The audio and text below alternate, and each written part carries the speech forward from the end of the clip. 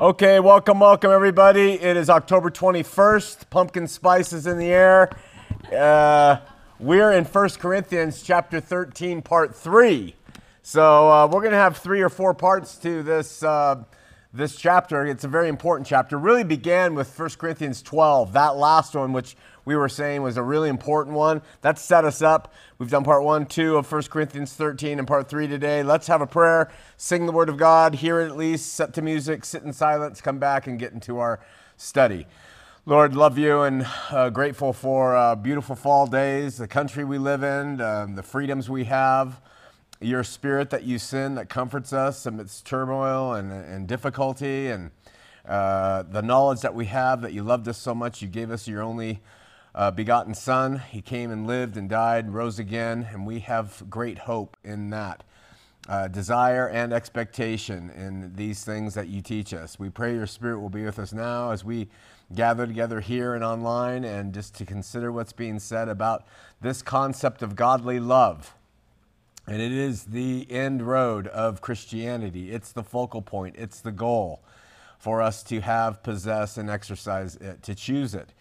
And so equip us with your Spirit. Things I say which are wrong, forget them, and let people know those things, and just move on. And then help us to then walk out of here, this kind of training that we do together every week, and go out and be your sons and your daughters and your children in this fallen world, that we can be a light to people who are seeking truth. And we pray for this now in Jesus' name. Amen.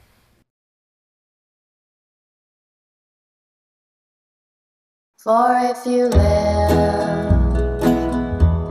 according to the flesh, you will die. But if by the Spirit you put to death the deeds of the body,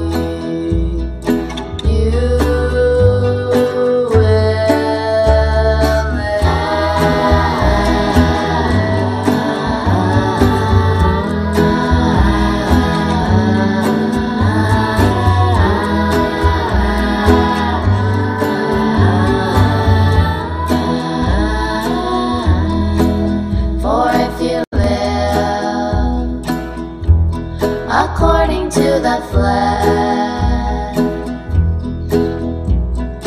you will die. But if by the Spirit you put to death the deeds of the body, you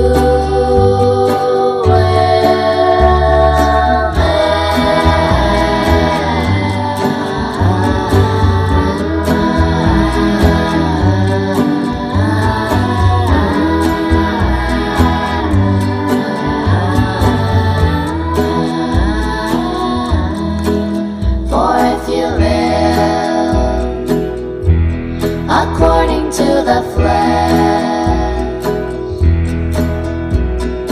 you will die. But if by the Spirit you put to death the deeds of the body, you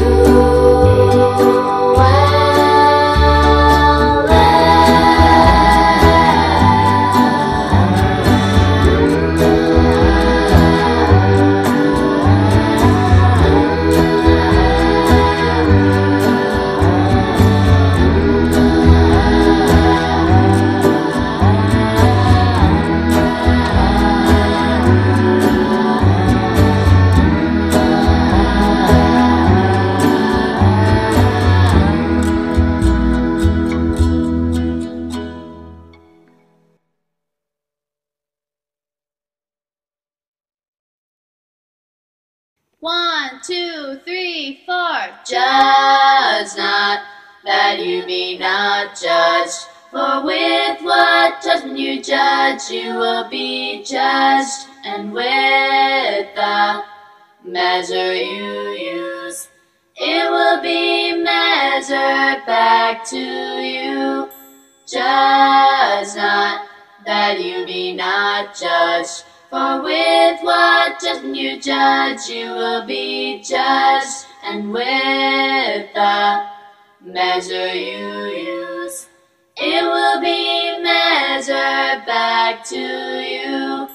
Judge not, that you be not judged. For with what judgment you judge, you will be judged. And with the measure you use, it will be measured back to you.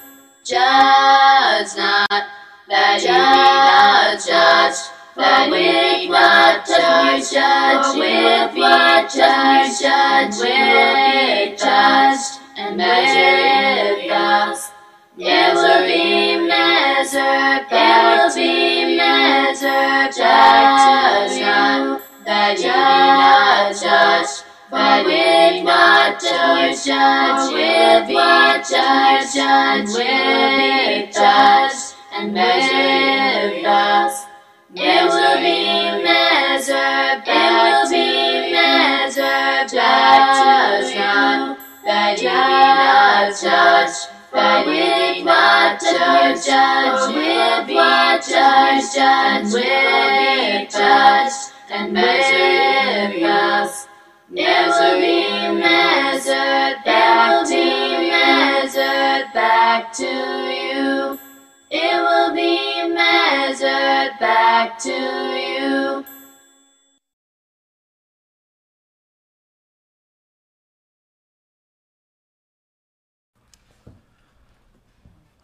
Okay, in part 3 of 1 Corinthians 13, the chapter on love, it's godly love, not just human love, not the love that benefits our person, not the love that helps our social lives, not the love that helps our romantic lives, but the love that, well, it helps, all of it helps our lives in this way, but it's the winning love. It's the love that is victorious, and therefore, because it is this kind of love, it's sacrificial love, a love that requires suffering on the part of the individual. And to some extent, it's a love that turns the other cheek when we've been offended and struck. It's a love that goes the extra mile. It's a love that suffers. This love suffers, and it's tough. It's really tough to choose to live by. It forgives people who hurt us and injure us, and it seeks to heal. It seeks to bring peace. It seeks to do good always. We call it the beneficial goodwill love, and it seeks the light. And it is this very love that God is. This is what God, people want to know, what is God? Who is God? God is love.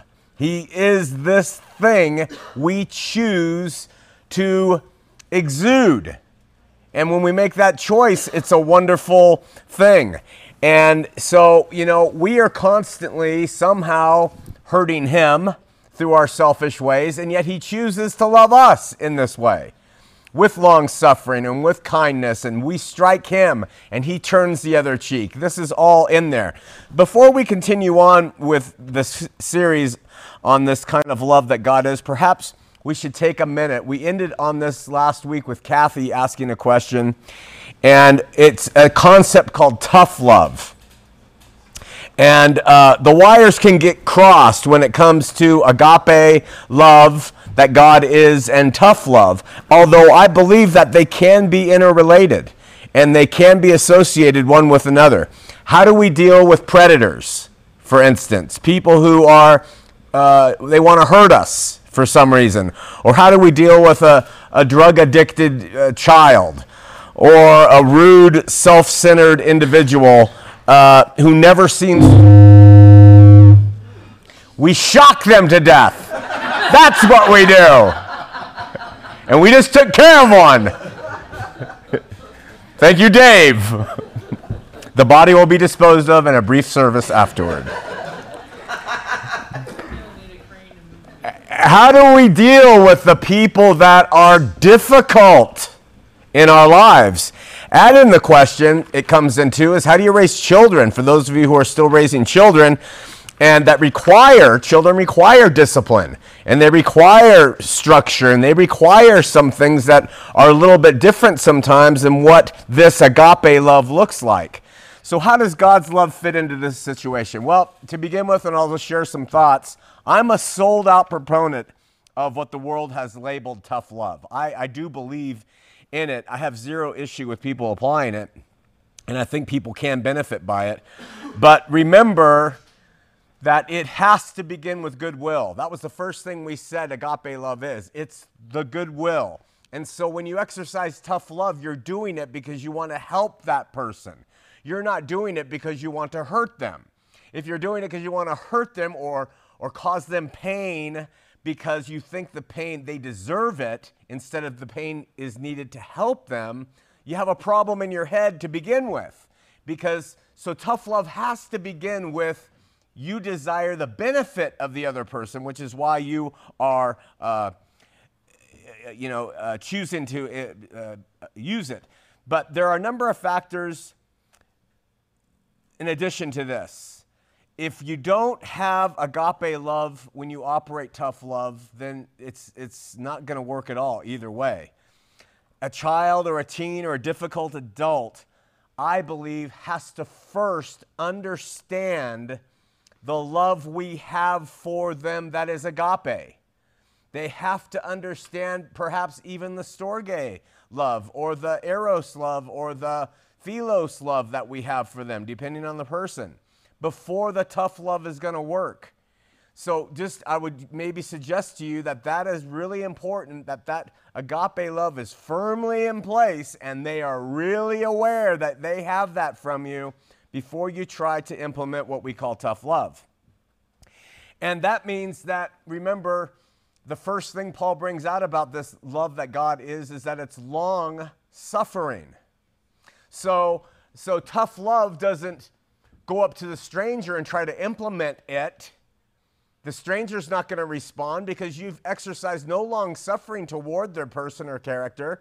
You just have jumped on the opportunity to correct them, and they haven't experienced this love that God has for you and I in their lives from you, and so it's probably going to be ineffective.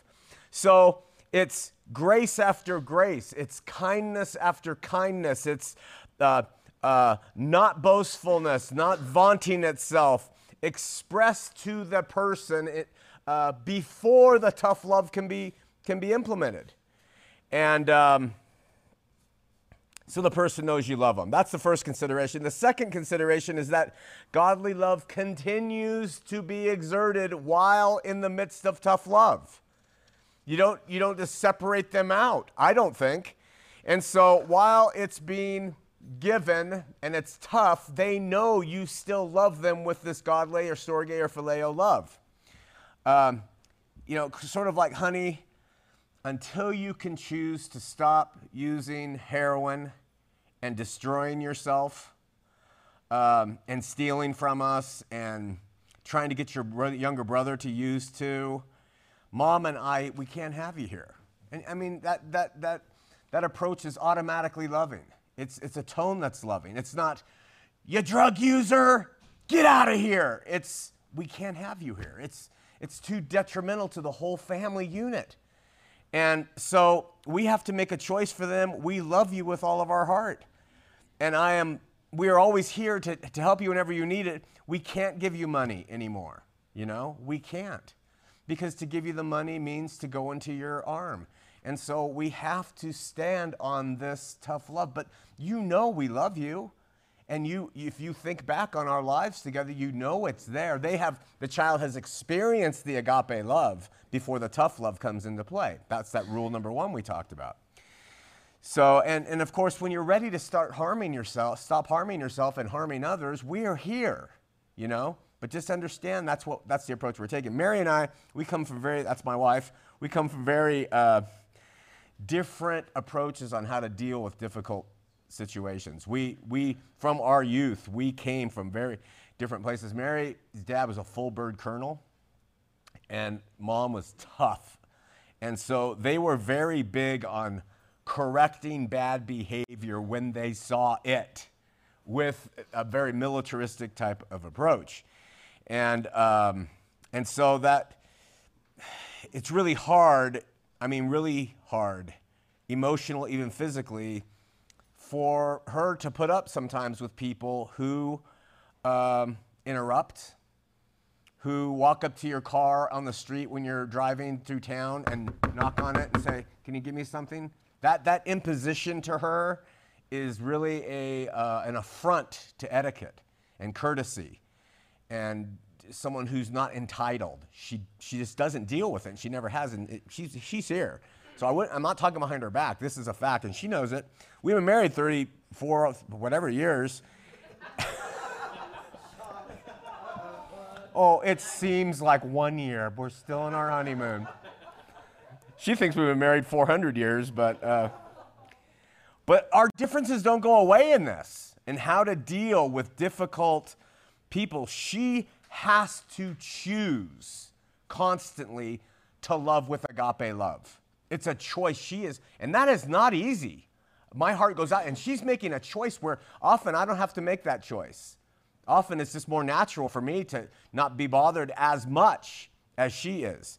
So ironically, though, I used to get angry and non-agape love toward her when she failed in love toward others. Isn't that ridiculous? She fails in love, and I respond with failing to love to her because I'm angry that she didn't love the person who didn't deserve it. And it's a vicious, vicious cycle when you try to use your flesh to respond to someone who's responding in their flesh to someone who is responding in their flesh. And it turns into this thing, that over all these years we've had to learn to deal with. And so for her, unless people are called out and challenged on their behavior, she does not believe they will change. And so she believes it's necessary to call them out. When you play that kazoo in the middle of the movie, I have to say something to you, right? And she will, of course. But I think that it is a great form of agape love to confront people in their error. And I couldn't agree more. It is loving to shine a light in the darkness, even if it causes issues between parties. It is a form of love because God does that with us all the time. He's always calling us out on our stuff, isn't he? But he loves us unconditionally, and he is pouring his blessings upon us in our evil. But he calls us out because he loves us. The scripture says that if you are chastised, you are a son or daughter of God. That he does not chastise the bastards, is the word it uses in the English. That he doesn't chastise those who are not his. So it is a form of agape love to chastise, but just remember in the context of what we've been talking about. The storge, the philos, the agape has to be known by the other party if you really want your correction to take place. So this is the key, I think, to raising children, but that's individual, and it's the key to dealing with rebellious teens and very difficult adults. One more thing about dealing with challenging adults. It's really important to remember that they have gotten to adulthood with the traits that challenge everybody. They have somehow made it through childhood, teenhood, and early adulthood to be the adults who challenge you. And my wife would say that's because no one's ever challenged them. And so I'm going to do it. In all probability, they haven't experienced the kind of godly love that is constantly being poured down in the admixture of tough love. They've probably received a lot of tough love, but have somehow missed the idea of the agape of what it really means. And so they continue to behave in ways that grate on societal norms. However, this is really important. Even when our efforts with difficult people fail, even when tough love fails and agape love fails, agape love must remain in place. It has to continue on. And that is not because it's going to work. It's because that's what we are called to do, to love. It's not because it is going to work. And that's the difference between our thinking about love and God's thinking about love. He tells us Christians, love people with this love that Paul is describing, and he doesn't give us an exception. He doesn't say in a caveat down there, and if it fails to work, you can stop it. Because it doesn't always work because of freedom. That's the rub. That's the difficult part about it, is I have shown you agape love over and over and over again, and yet you still steal radishes from my garden. I continue to forgive you, and you still do it. That's why Jesus says, you forgive 7 times 70. That's why Paul says this agape love never fails and is long suffering. This is what makes it the most difficult thing about being a Christian. Is because it's not predicated on winning, having a victory, or overcoming the difficulties of this world. It's just the command, you know? So those are some keys. No matter what happens, we are called to exercise, and again, I say choose, because it's a choice, to love this way. Okay, so we read last week, godly love suffers long and is kind. We talked about that. Godly love envies not. We talked about that. Godly love vaunteth not itself. And we talked about what that meant. So let's read on. Godly love, verse 4, is not puffed up. That's the end of verse 4. We're going to cover what that means. And then, does not behave itself unseemingly, seeks not its own, is not easily provoked, thinketh no evil, rejoices not in iniquity, but rejoices in truth. Here we go. This is perhaps one of the most important passages to define our love for people and its benefit. You ready? Verse 7. Godly love bears all things, believes all things, hopes all things, endures all things.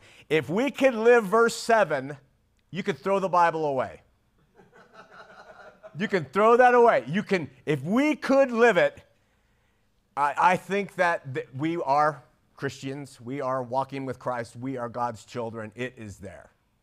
Right? So we're going to get to that verse, but we got to get through the other one.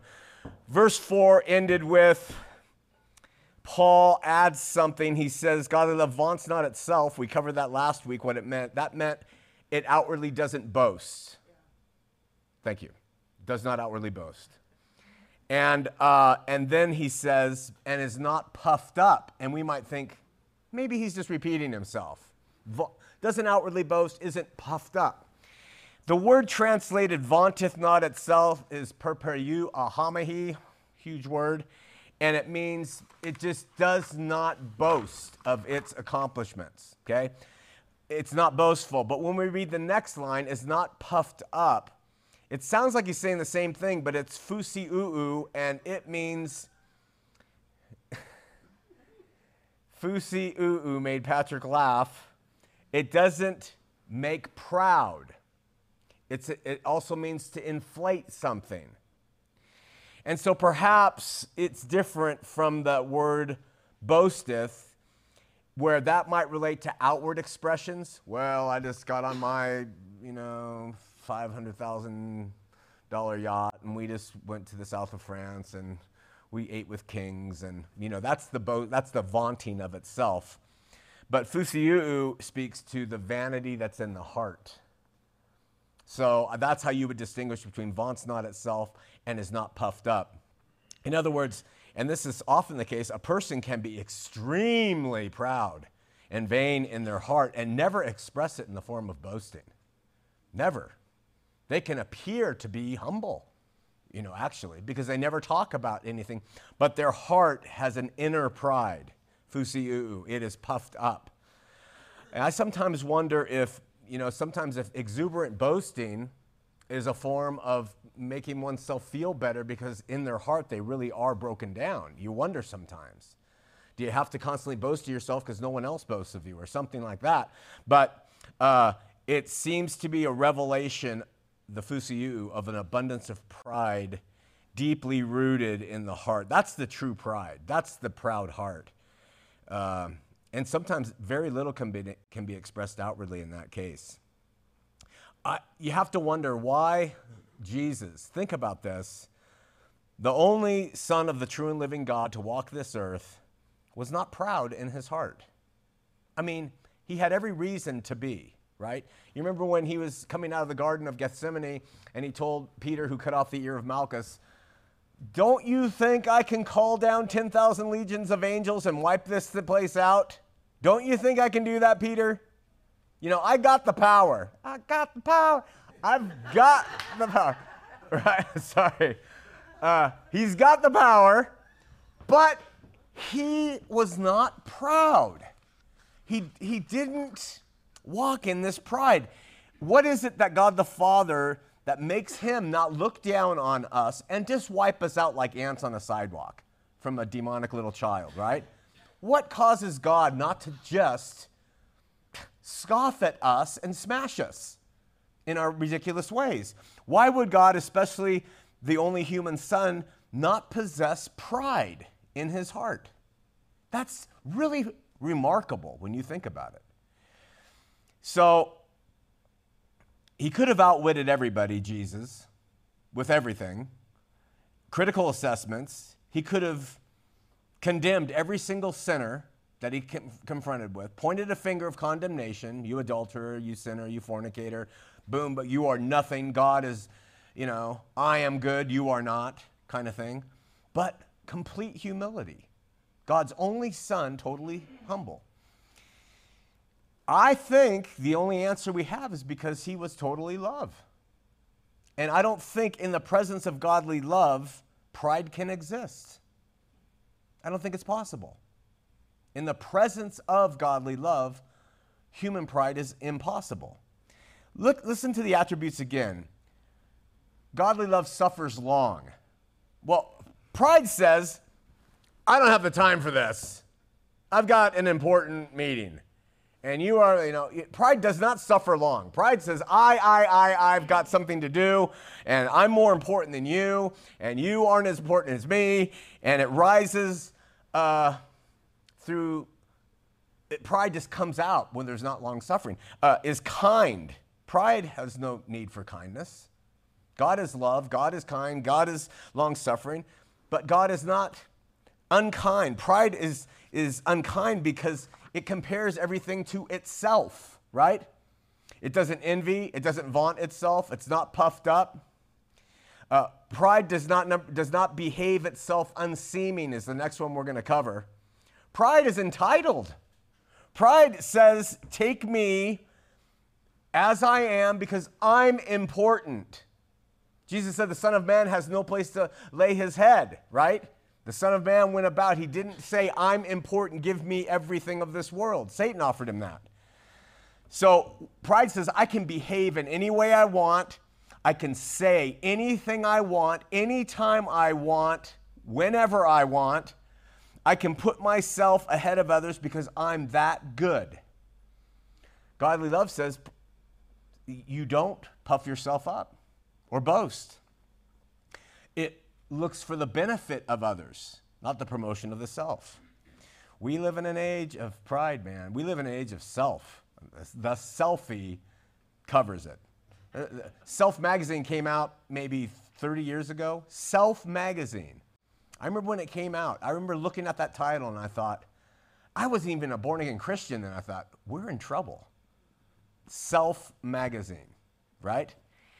And in some ways, it's the result truly of being preyed upon. I mean, like in our day and age, we have women coming forward all the time of how they've been preyed upon by men. That's a big common topic today.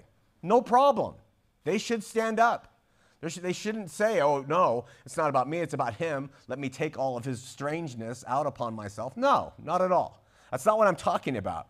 I'm talking about human personal pride that says, I'm entitled above you because I innately possess something you don't. That's what men have been doing, apparently, to many of these women. They've been saying, I'm entitled. They've been living by pride, right? Living by the self.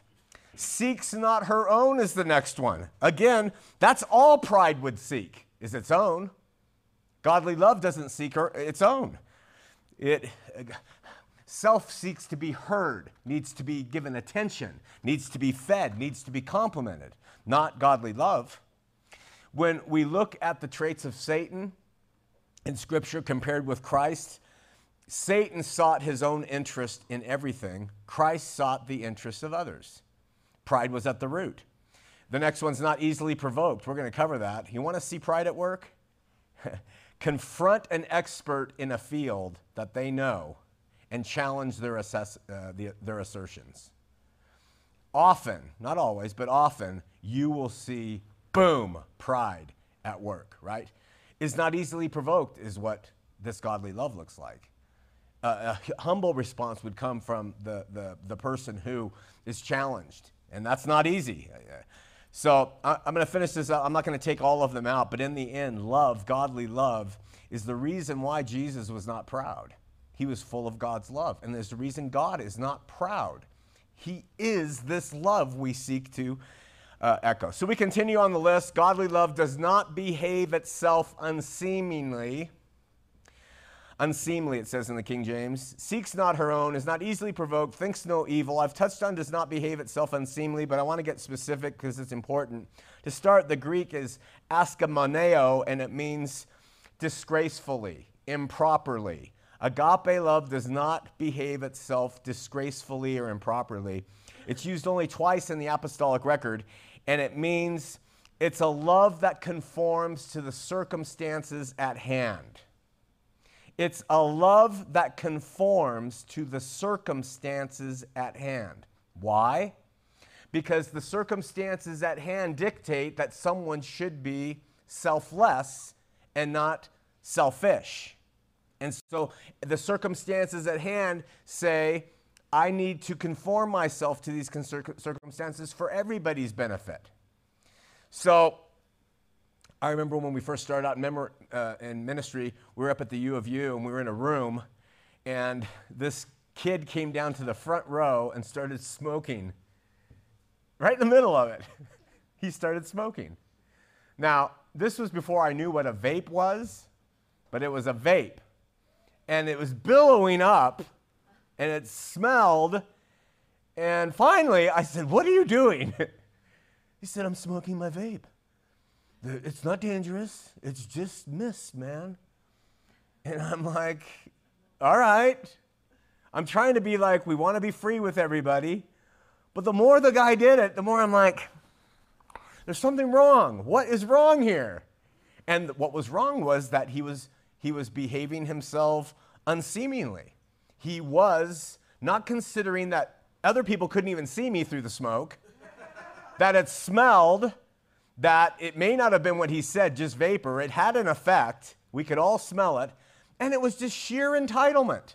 Just total, I don't care about what anyone else needs. It's all about me. And I kind of wish I would have maybe called him out a little bit more on that. You know, it's okay to smoke that. You know, just go outside right now. You know, but I wasn't aware at that time how to handle it. So it would not allow for the mistreatment of people in authority, the group at large, or people who are servants, is how the Greek kind of used that word. The concept's really broad, but it really just means good decorum. Good decorum. That's what godly love is. It's good decorum. Now, I come from the punk age. I love punk, you know, and I think there's a time and place for everything. I just interviewed with some atheists. My decorum could go down then, because in that group, it was loving for me to, you know, be with them in the way that they were. That was good decorum for them.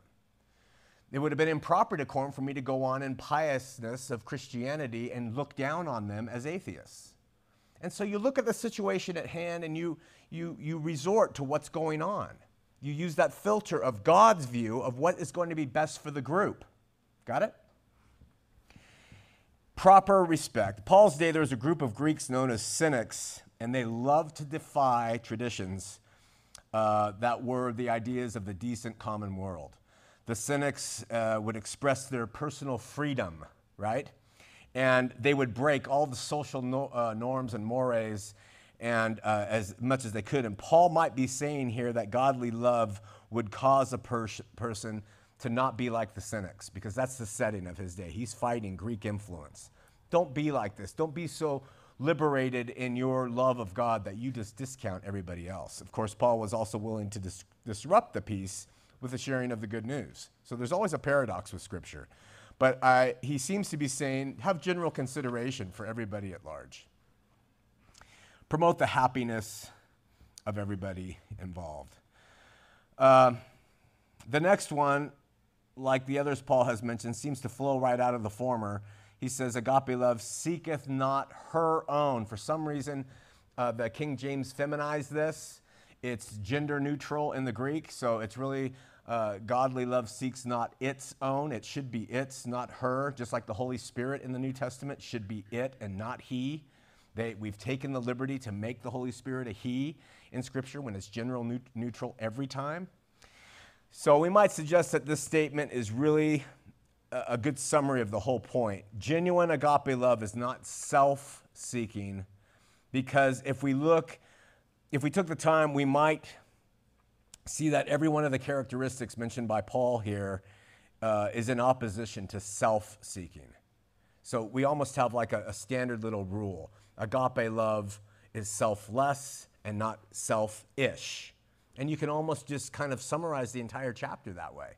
You know, it's selfless, not selfish. And it seeks the benefit, the goodwill of God and others over the self in all these different ways. This is the end goal to the faith, to take people who are selfish from birth, that's all of us, and for us to grow in our faith in Christ to where we become less selfish and more selfless. That's the goal. And so someone selfish, of course, children, babies, teens, they have a lack of consideration for others often. They're concerned with their own benefit, their own well-being, and they're self-serving, and they place their wants and their needs ahead of others. You quickly learn when you become a parent that suddenly you have a choice to make. Do I serve myself, or do I serve my wife or my husband and my children? And good marriages and good parents will choose the agape love. And you'll often hear people say, I learned most about love when I became a parent and when I got married, because you have to die to yourself, right? So in our examination of the life of Jesus, we're presented with a living example of this selflessness. He placed his life ahead of others, even giving it for the salvation of the world, right? So when the results of the fall were in Eve, remember, Eve, she's tempted with the fruit, and it says that the fruit is good for food, is the first justification she gave. In other words, she says, I want to eat it. Self. God said, don't eat it. She said, it's good for food. I want to eat it. She says, it's pleasant to the eyes. Means it makes me happy. I love looking at it and holding it. It's very pleasant to the eyes. And then she says, it will make us wise. Again, feeding her ego. Feeding the ego will make us wise. Here's all the benefits of this fruit. It's really tasty. It's really good to look at. It will make us super smart. Adam, eat, right? God said, don't do it. Don't do it. She chose, and Adam chose self over God. And that is like the basis between all of this. Selflessness is the basis of all holiness. Selflessness is the basis of holiness. And it's the basis of the principles of godly love that we're discussing in this chapter. You know, in the Reformation, Calvin and Luther and others, they said God is a sovereign. I hate the word applied to God, because in that sense, they looked at the kings who were known as sovereigns at that time. And the king could sit on the throne as a sovereign and say, destroy that city, feed me turkey legs, bring me that maiden. The sovereign could do whatever they wanted. And they took that term, which it's not in Scripture, and they call him the sovereign God, that he does anything he wants, like a king on a throne. I don't believe God is that being. I think that term is inappropriately applied to God. He is love, that love that is selfless. And because he is selfless love, he's not like a sovereign who says, wipe that city out, give me a turkey leg, and let me have that maiden. You see, we've applied manly terms to God, sovereign, and we use that without thinking, but sovereign is not really applied to him. Neither is omnipotent, omniscient, and omnipresent. Those are man-made words. I mean, he is love. That is where it said God is love. You have to take that as the primary thing, and if you want to add attributes underneath to explain him, fine. But let's use what Scripture says God is. And he's not this type of king who gets what he wants and does what he wants, even though he is doing what he wants because he is love, not to make it more confusing. Having said this, I don't believe that Paul is promoting here what's called asceticism. Just got to touch on it. Before he embraced what's called the middle way, Buddha, he practiced extreme asceticism. And that means that he starved himself and he did not do this and he did. Asceticism is huge in Eastern religions, where you do not let your flesh overtake your spirit. You subjugate your flesh in every way. That's called asceticism. It comes from the Greek word askesis, and it means to train, to train. So asceticism is someone who is constant. I mean, the Catholics, they practice asceticism during Lent. Mormons practice asceticism on Fast Sunday.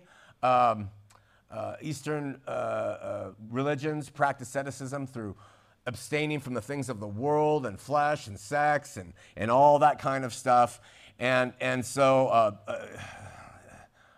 Muslim practices Ramadan, and that's where they don't eat at all during daylight hours until sunset for a month. So all forms of asceticism found in religion. Christians practice fasting too. It's a form of asceticism.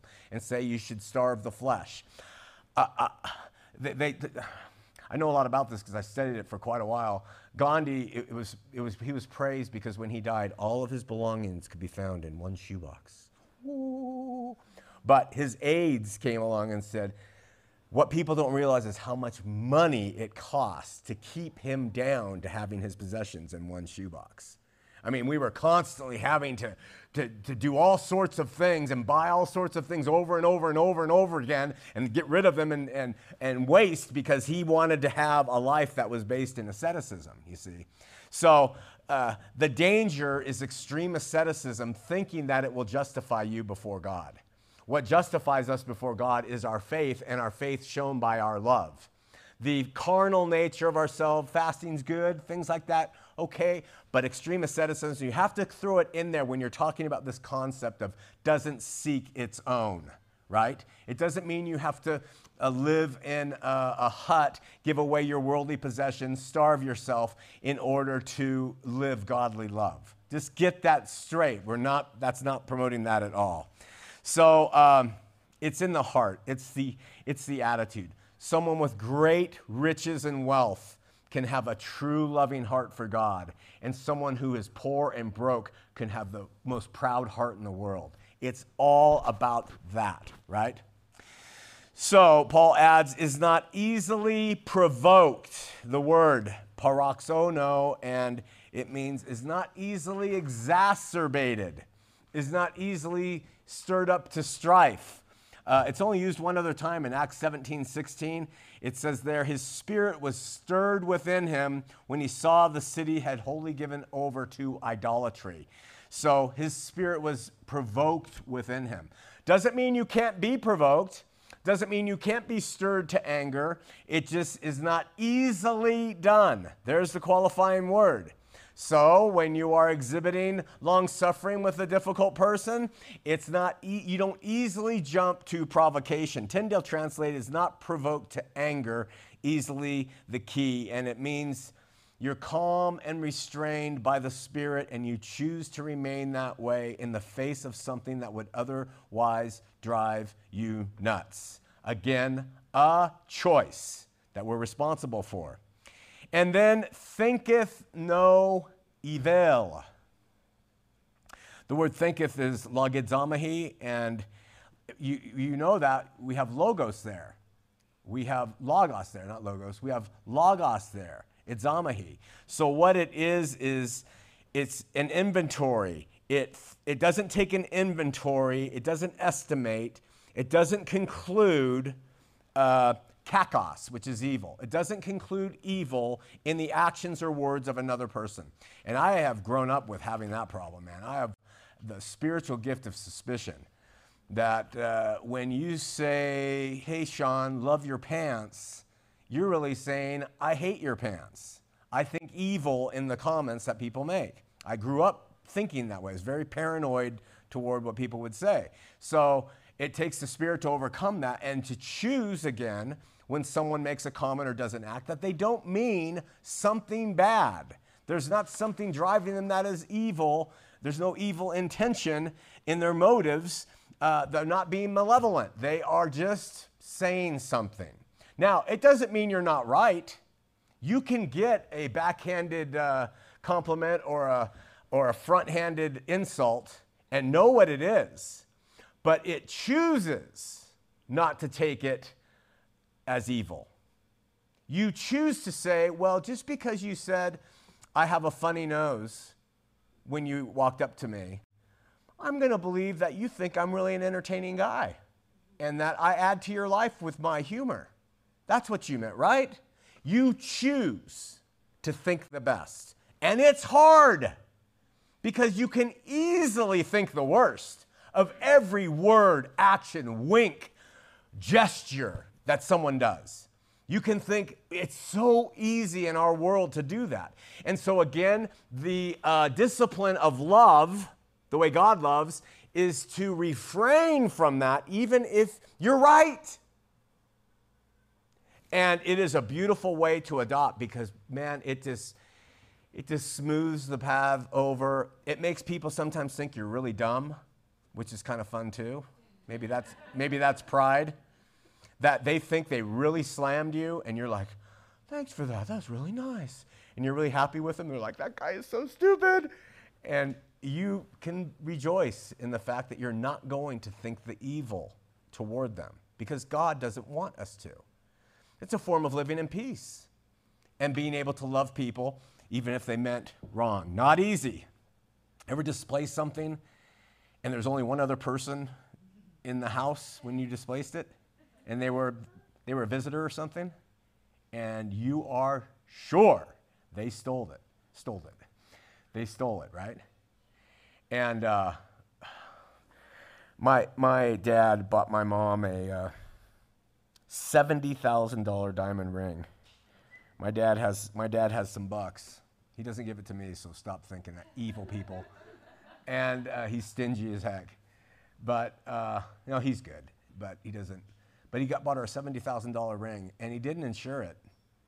And one day, it was gone from their little retirement community house of 1-2 bedrooms. And there was one person who was in the house, the maid. And so everybody goes on pointing the fingers at the maid. And there was all this talk. The maid was hauled in, and this little Hispanic maid, she may have taken it. All I know is that our family was all about the finger pointing. Well, guess what? My younger sister happened to make a visit to the house that day too. Now my younger sister is the one who took it because my parents always wanted her to have it. And it was their way of sneaking it to her because she needs the money right now. And then everybody, and letters were exchanged from my sisters to sister about how you have the ring. And if you just sat back and watched the thinking of evil and the machinations that went on against the maid and my sister over the taken ring, which is still gone, and no one really knows. So you can choose to say, my mom lost it. It's in that house somewhere. Maybe the maid took it. Maybe my sister took it. Maybe my dad took it and pawned it because he needed it. We don't know. But don't go down the road of thinking evil. Because if you do, one, you're not able to really discern the truth.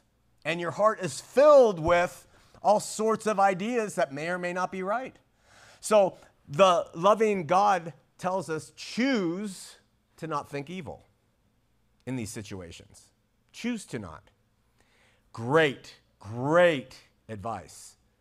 to children who are his. And at verse 6, Paul says, agape love rejoices not in iniquity, but rejoices in truth. Twice rejoice is used in that passage. The term rejoice in the first sense means don't be glad or rejoiceful, kairo, and the second means be glad with, song kairo. So the first one is don't be glad for evil and then rejoice with non-evil. That's how rejoice is used in two different Greek words. It could mean godly love rejoices not in doing iniquity, or godly love rejoices when others do not do iniquity, or godly love rejoices not when iniquity is done to others. It can be, those three ways can be interpreted from that line. We don't know. I love the way the RSV says it. Godly love does not rejoice at wrong, but rejoices in the right. That solves all the problem right there with interpretation. Godly love is not happy when someone experiences injustice, wrong, when someone does injustice, wrong, or when others are unjust or doing wrong. Godly love does not rejoice when wrong is done. Godly love is always troubled by injustice, pain, wrongdoing, no matter who's the recipient. At times we read of believers rejoicing when unfortunate things happen to people. Like when people groups, like when the AIDS epidemic came out and homosexuals were dying of AIDS. There were Christians who were rejoicing that God is inflicting his wrath upon them. It doesn't rejoice in these things. They say, well, they justifiably deserved it. We are not the judge. Godly love does not rejoice in things that are harmful or injustice or in evil. Okay? It rejoices in things that are righteous. It is glad with goodness. Now, I know that passage and the example I just gave can be twisted. It has been and talked about. I see it in the way I just described. But don't rejoice over the wrong people do, the vices that they have, the problems that they fail in, the evil that is inflicted upon them, the suffering they undergo. Don't rejoice, but instead rejoice when there is prosperity and goodness and love and peace and happiness in everyone's life. And now we get to the passage that I believe would change the world of Christianity if we just accepted it. And we'll wrap it up with this. Godly love bears all things, believes all things, hopes all things, endures all things. Young's literal translation says, all things godly love bears, all things it believes, all things it hopes, all things it endures. All things. 4 times. Pass in the Greek. All. All. All. All. If you can say that about your life, you are Jesus. Number 2. Carry on, sister or brother. You have arrived. Right?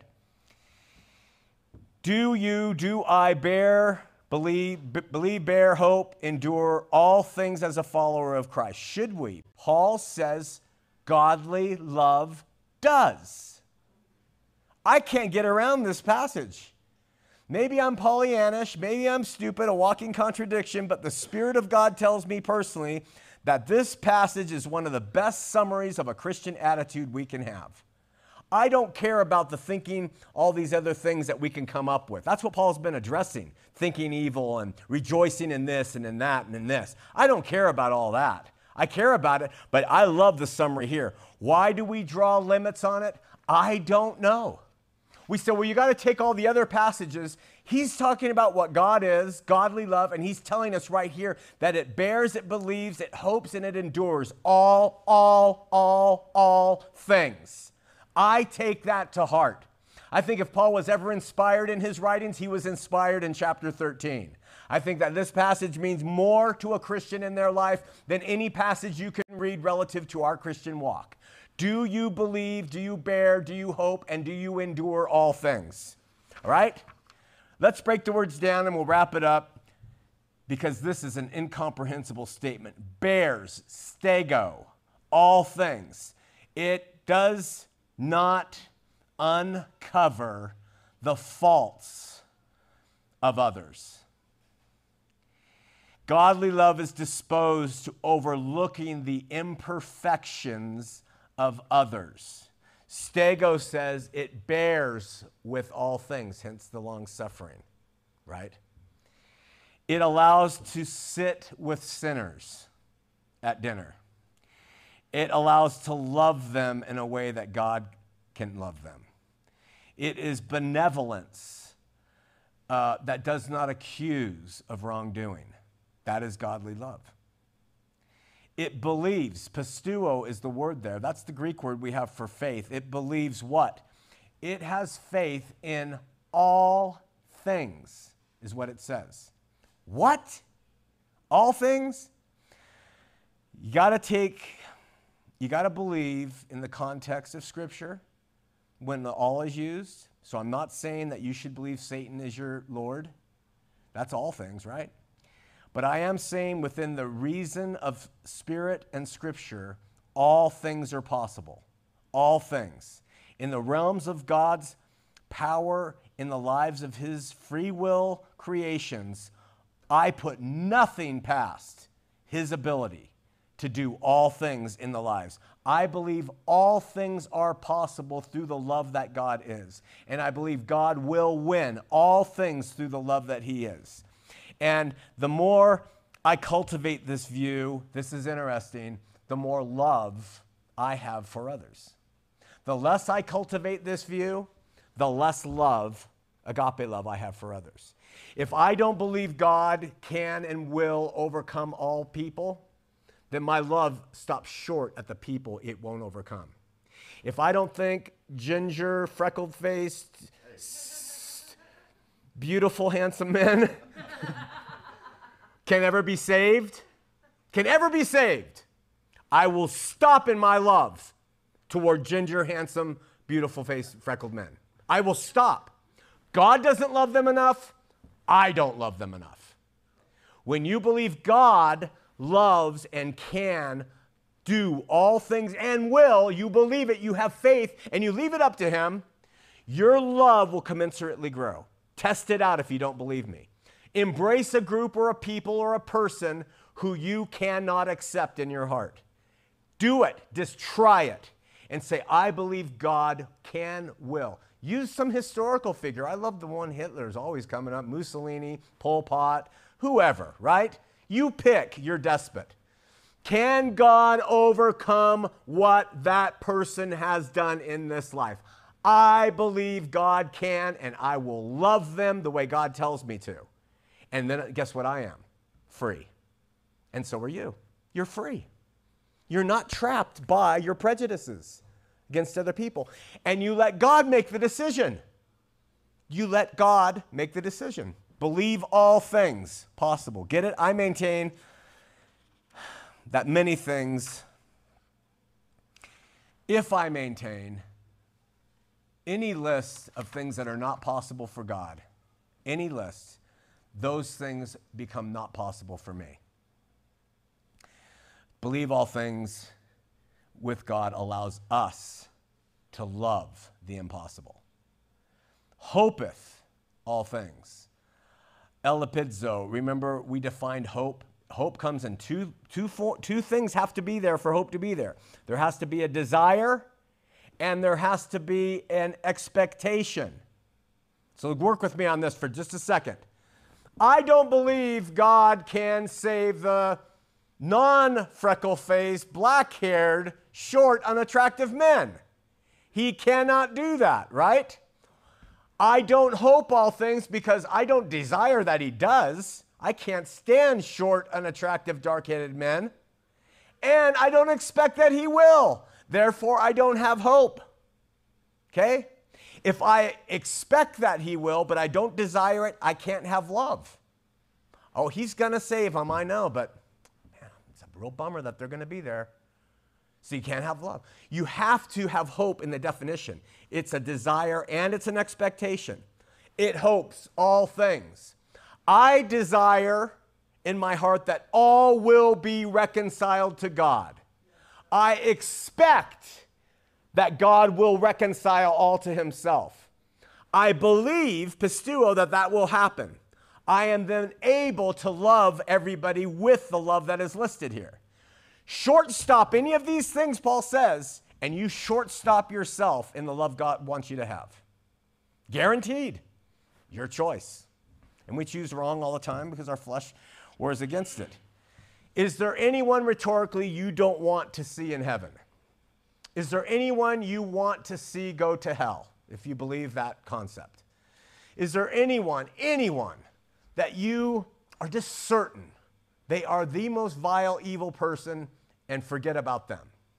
That is where you have drawn the line in your own mind toward them with God's love. Paul says, bear, believe, hope, all things. I used to have a laundry list of people. Oh, it was long, of people who were going to hell, and they're not going to be in heaven with me. Laundry list. Mormons were there. Anybody who didn't say Jesus' name was there. Anybody who did this or that, never believing God could, walked in a laundry list and walked in a world of, I don't like you. But when you open yourself up, trusting that it's all through Christ Jesus and what he did for you and me and this world, you are liberated. You are free to act in this love. When Jesus walked the earth, he was going through Samaria. It was a place that was forbidden by the Jews to go to. He was crossing through there with his disciples, which tells you something. And he had his eyes set on Jerusalem, is what it says, meaning the Samaritans knew Jesus isn't going to hang out with us this time. And they got mad, and they were sort of throwing, the stink eye at Jesus. Well, it says in Luke 4, and when his disciples, James and John, they're called the sons of thunder, saw this, they said, Lord, will you that we command fire to come down from heaven and consume them, as Elias did? Right? Under the law and the prophets, to call down fire was the ability of the law. That was the law in place. And so when Elias did it, it was justified by the law. No longer, Jesus is walking with his disciples. He says, Jesus turned and rebuked them and said, you know not what manner of spirit you are of. Do you hear that? You don't know what manner of spirit you're entertaining right now. For the Son of Man is not come to destroy men's lives, but to save them. He was getting the stink eye from the Samaritans. They were murmuring about him, giving his allegiance to Jerusalem. James and John saw it, and they knew those guys were wrong. But how they wanted to respond with it, Jesus says, you have no idea the spirit that you're of. That says volumes. This love that God bears, it bears all things. It believes all things. It desires and expects all things. And then Paul wraps it up, and we'll wrap it up with, and it endures all things. Hupomeno, all things. Along the way, in this vale of tears and this path we're on, this love seeks to endure and bear up under the stuff that is heaped upon us that go contrary to what the chapter's talking about. It strives to resist murmuring. It strives to refuse giving injury for injury. It chooses, in the name of Jesus Christ, to love and live as he loved and lived, with all of it having direct application to what God wants and to what he wants us to have for everybody else around us. And we'll pick it up next week. Vanna, do your magic, Vanna. Wait, do we have a new Vanna? Oh, we have a Ken and a Vanna. All right.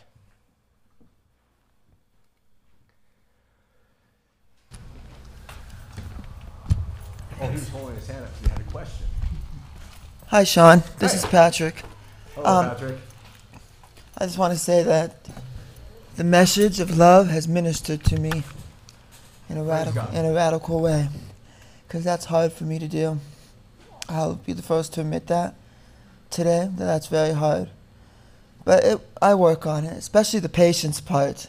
Love is patient. And I'm standing at a stoplight trying to cross. I'm hitting that button to just, come on, let's go. So it's just hard. Or I gotta catch my tracks to campus church. I gotta go. I'm like jaywalking.